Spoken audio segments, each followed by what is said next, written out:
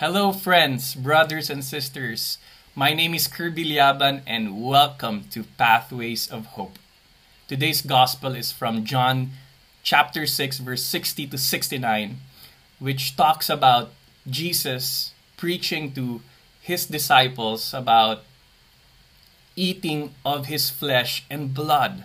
And a lot of the disciples who listened to Jesus said that teaching is so hard. It's like they couldn't accept it. Perhaps it's part of their tradition, and they wouldn't be able to understand why Jesus would teach that, right? But it was already a foreshadowing of the Eucharist that we would be eating Christ's flesh and blood so that we can gain eternal life. But at that time, a lot of people found it unacceptable. So what happened was, they left the company of Jesus and went back to their old lives. This reminds me of life in community. How long have you been serving in your community? Or how long have you been serving in your church? And maybe you can recall the times when you really wanted to leave community. You wanted to quit for many reasons. And of course, we know a lot of people who have left already. And I can think of a couple of reasons why we would be tempted to leave. One, perhaps there was a conflict of relationship, or maybe you don't like your leader, you don't agree with your leader, or perhaps you have become so busy with your career and you just don't have time to serve anymore.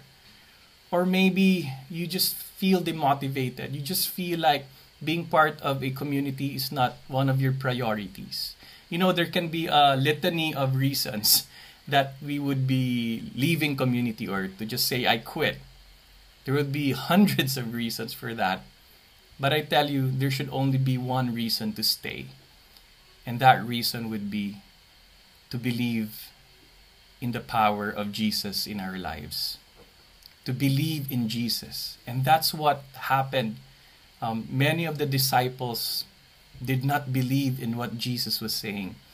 But the apostles said, "Where are we to go, Lord? You have the words of eternal life."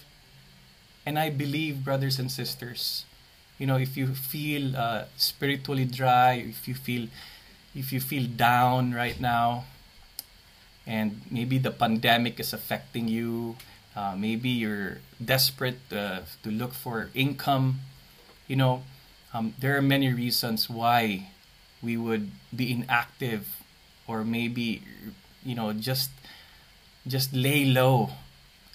But you know what? Hang in there. Kapit ka lang. Hang in there. Hang on to Jesus, because He has the words of eternal life. He will revive you. He will revitalize you. And He will give you the motivation that you need to get fired up for life. Hey, God bless you always. Keep watching Pathways of Hope.